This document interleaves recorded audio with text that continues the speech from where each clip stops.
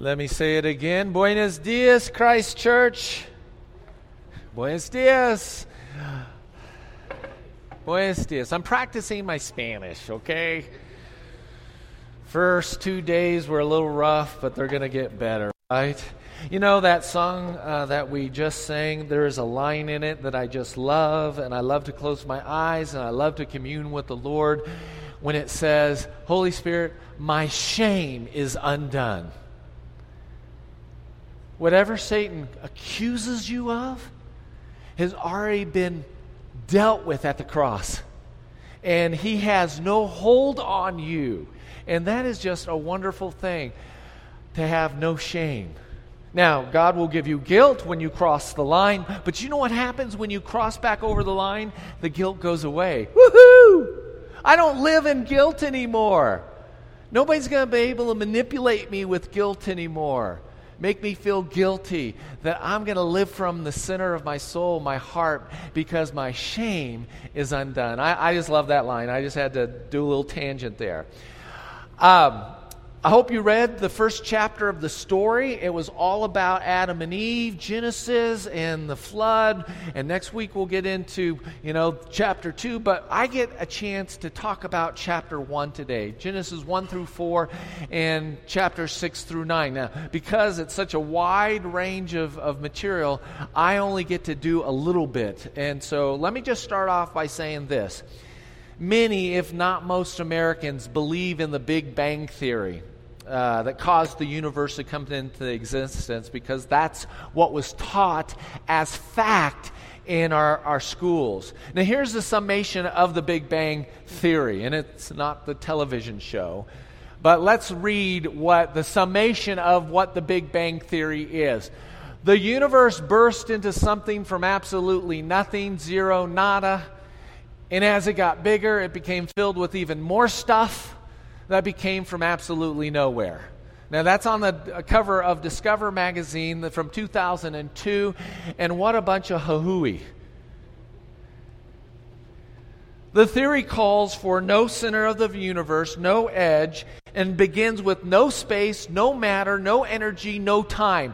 It just says that something, and I love it, in the textbooks it says there was let me get this word right, a quantum fluctuation.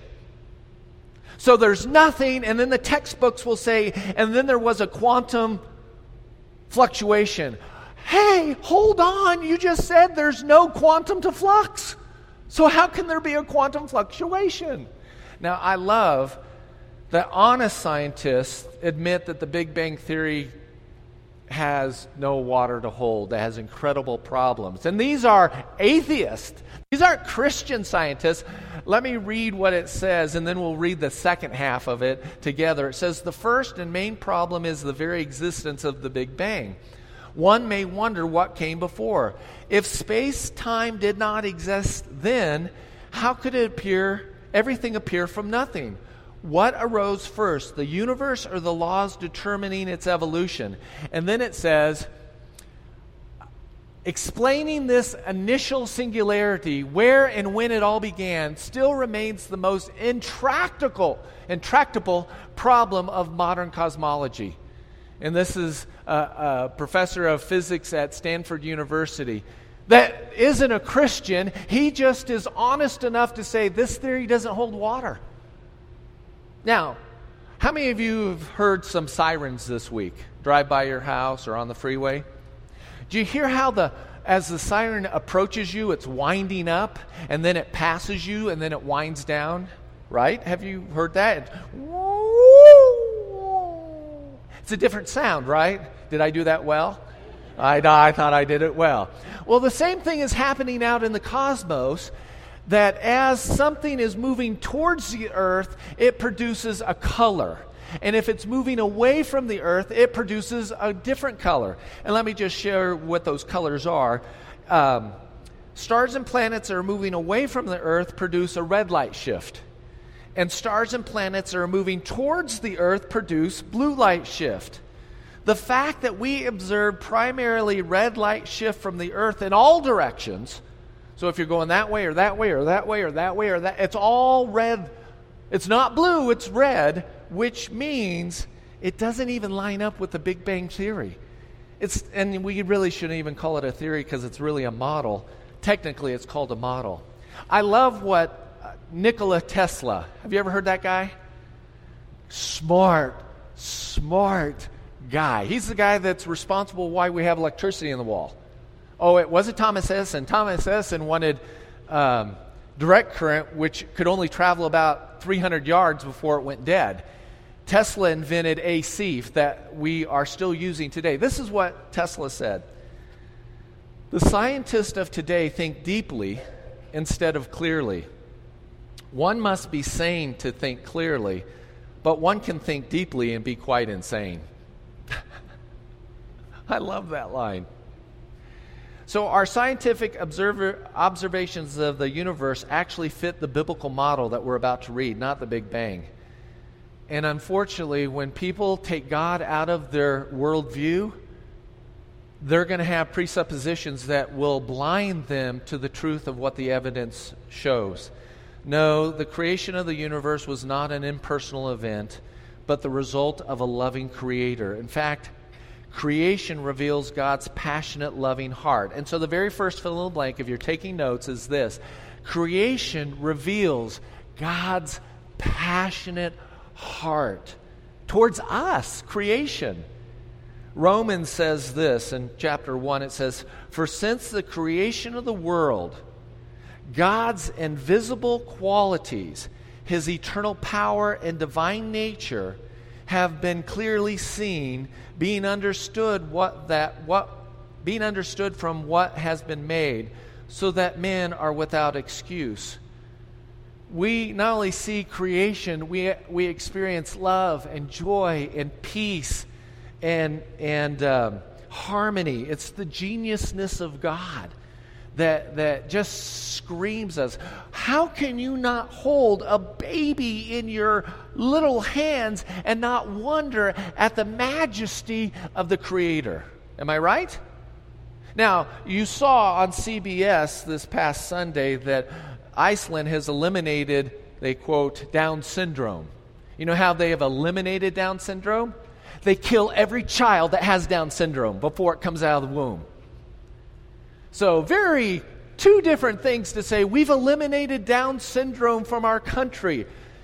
It's another thing, well, we just kill them off. They are blind.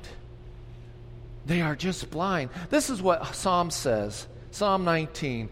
The heavens declare the glory of God. The skies proclaim the work of His hands. Day after day they pour forth speech. Night after night they display knowledge.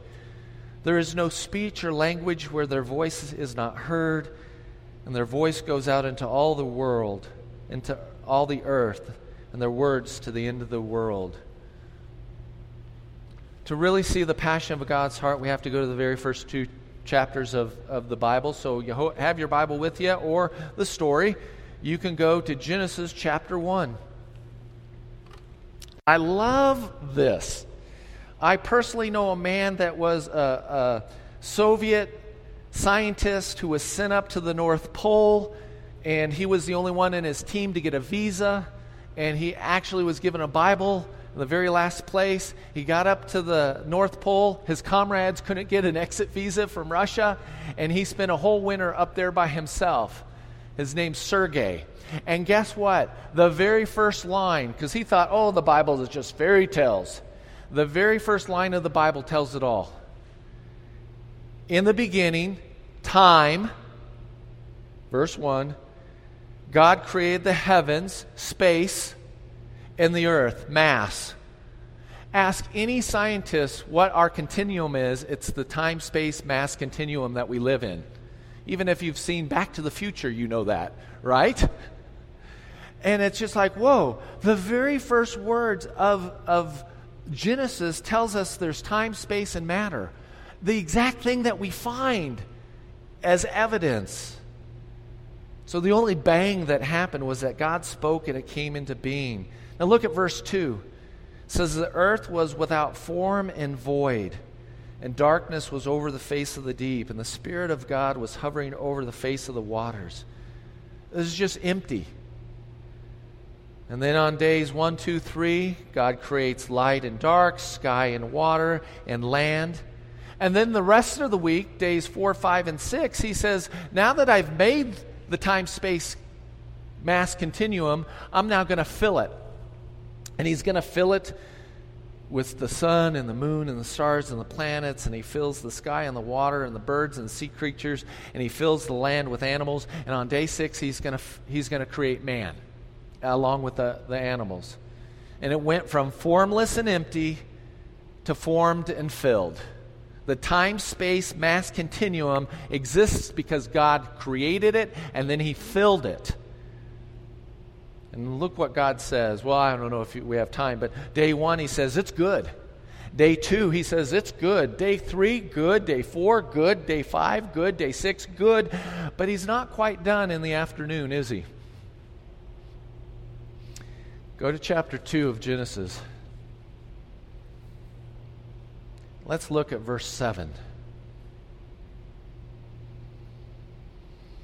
Then the Lord God formed the man of dust from the ground and breathed into his nostrils the breath of life, and the man became a living creature. Do you realize that God created all this by just speaking it?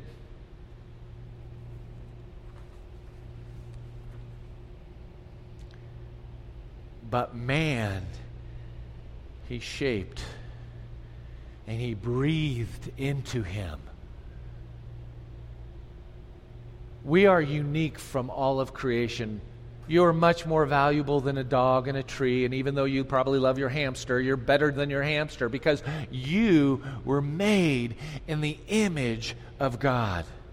And that is when God said, it is very good. Do you know, in ancient days, and I'm talking 4,000 or 5,000 years ago, in times of well, we'll talk about that next week. I'll show you pictures about the things, the pyramids and the things that they used to build. But what kings would do is they would carve an image of themselves, and then they would go out to the furthest region of their realm, and they would place that statue. And then they would do the same thing, and they'd create another statue, and they'd go out to the furthest realm of their realm, and they'd put the statue here. And anyone that saw the image of the king knew it was his realm. Do you realize that you are made in the image of God because this is his realm? You are his representative to this earth. This is the place that he said, this is my realm, and I'm putting my image right here to let the whole universe know this is mine. That's how precious we are to him. So man is the pinnacle of creation. And all the other beauties of creation, guess what, are in second place when compared to you and I. Now, does that sound egotistical? That we're better than a sunrise, we're better than a sunset, we're better than chocolate. Can I say that? We're better than steak, we're better than all those things? Yes. When compared, because we are the image bearer. And Adam and Eve were the crown of creation without sin or blemish or defect. And God's passion was to walk with Adam and Eve in the garden. That was his love. We're the very good of his creation, and he wants to hang out with us. He wants to spend time with us. And Adam and Eve, they walked in the garden, and they were naked. I love what the Jewish rabbis say about Adam and Eve's nakedness. Now this is just their opinion, but I think it bears some weight. Do you remember when Moses would spend time with God up on the mountain and his face would glow? Any place there was skin, it would glow, and you couldn't even look at it. He had to wear a veil. I don't know if you knew that, but when Moses went up on the mountain and would talk to God, he would come back and his face would shine so brightly, he had to put a veil over it. Well, if you're naked and all of you is in the presence of God, you're shining. I think his glory was covering their nakedness. That's what the Jewish rabbis would say. And it's just kind of cool to think about that. Now, how long were they in the garden? Any guesses? A week before they got kicked out? I don't know. It wasn't very long. And why do we know it wasn't very long? Because God had told them, be fruitful and multiply. And they didn't have any babies in the Garden of Eden. So they didn't last very long. Now, creation reveals God's passion. Surprise, surprise, it's you and I. Now, sometimes stories have flashbacks, right? You've been in a movie theater and there's a flashback. Well, we're going to have a flashback for a moment to introduce another character into our story. And that would be Satan. In Isaiah, it says this about Satan. Oh, how you have fallen from heaven, O morning star of the dawn. You've been cast down to the earth, you who once laid low the nations. You said in your heart, and this is why theologians think this is talking about Satan. You said in your heart, I will ascend to heaven. I will raise my throne above the stars of God. I will sit enthroned on the mount of assembly of the utmost heights of the sacred mountain. I will ascend to the top of the clouds. I will make myself like the Most High God. So Adam and Eve were born into this struggle, this war that Satan has declared on God. And because we, or Adam and Eve, are the apple of God's eye, and Satan can't hurt God, who's he going to set his sights on? You. God loves you so much. Satan can't get to God, but he can if he hurts you, if he destroys you, if he takes your glory away, he's going to get to needle God. The precious and cherished image bearers is what he went after. 1 Peter says it this way, that we've been born into the same conflict.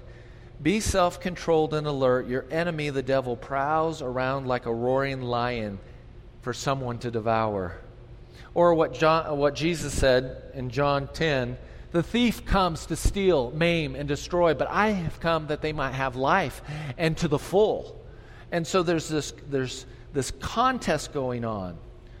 Now we know, if we've read a little bit more, that there are two special trees in the Garden of Eden. One is the knowledge of good and evil, and one is the tree of life. And there was only, how many rules were there? I'm giving you a hint. There was only one rule. So when Adam and Eve broke the one rule, they broke all the rules, right? And what was the temptation? Satan comes along and says, you can evolve into God. All you have to do is disobey him. Now, he wasn't that clear. He didn't want to tip his hand. He wanted to suck them in and seduce them into rebellion, because God said, don't eat of this tree or you're going to what? You're going to die. Don't eat of this tree. I have given you everything. One rule, don't eat of this. Satan comes along and does what? You're not going to die. You can evolve. You can be like God. And what happens? Adam and Eve, first of all, were created with the ability to choose who they want on the throne of their heart. And with a little deception from Satan, Adam and Eve, they doubt God's word. They take a bite, their eyes are opened, and bang, the world is completely different. So here's the fill in the blank for number 2. And then what is typically called the fall is referring to when Adam and Eve disobeyed God and believed the liar instead of God's word. And the fall reveals our problem. Because every story has a problem, right? If you're watching a movie that has no problem, you're bored with it, aren't you? You read a novel that has no conflict, you're bored with it. God's story has a conflict. And the fall reveals our problem. In Romans chapter 5, it says this, sin, that's the next fill in the blank, sin was brought into this world. Therefore, just as sin entered the world through one man, and death through sin, In this way, death became to all men because all sinned. I forgot to show you a slide. Can you go backwards for a moment, Heather? Can you show answers in Genesis?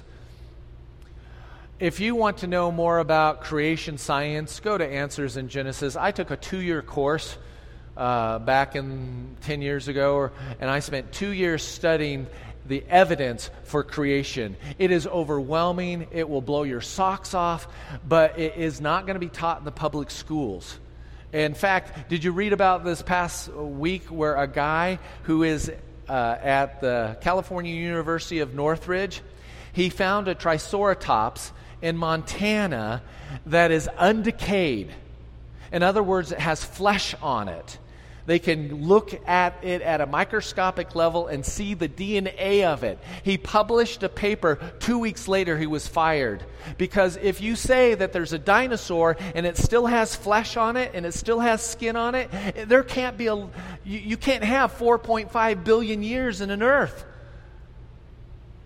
It shrinks it down to a few thousand years old. Now, I got to go to India, a little side note, where there is a temple that has a carved dinosaur that was alive when it was carved. How old is the temple? It's less than 1,000 years old. Dinosaur is a Latin word that means big lizards. Do you know that reptiles just continue to grow and grow and grow and grow and grow and grow and get bigger and bigger and bigger and bigger? They never stop growing.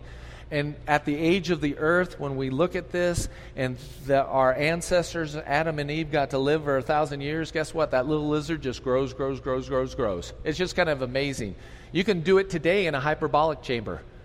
Allow things to just grow, grow, grow, grow. So that's a whole other thing. But go to Answers in Genesis if you have questions. God is not afraid of your questions. Okay, back on track. So sin was brought into this world. And number 2 is nature changed, and so did our natures. We took on a sinful nature. Now, we're still image bearers. We're still made in the image of God, but we're marred a little. Kind of like grandma's fine dining table was perfect, and then suddenly somebody spilt something on it, forgot to wipe it up, and it delaminated. It's still grandma's table, but it's been marred. We have been marred. This is what it says in Romans chapter 8, that even creation is longing to be redeemed and brought back to its previous glory. Number 3 is this. Another thing came, destruction came. Decay, genetic failures, birth defects, disease, cancer, birth defects. The list goes on and on and on. What brought in, God didn't create it that way. That wasn't His purpose. That wasn't His design. Number 4, death came. Death came. It didn't come the moment they ate. They didn't go, oh, it's poison, die. No. But now there's death in the world. In fact, Adam and Eve are going to have to bury their own child. Some of you have had to do that. Painful. What made this even more painful is that their other son killed the son. When Cain killed Abel, they were face to face with what God had said about, if you disobey me, this is what's going to happen. Death. Death came. And then there was the 5th thing, spiritual death. They were cut off from the tree of life, separated from God, banished from the garden. And then number 6, despair came. Now, Adam and Eve are going to have a lot more children. Sin is permeating the human race, and it's getting corrupt. You know, when you live a long time, you can get into a lot more trouble, right? Are you with me on that?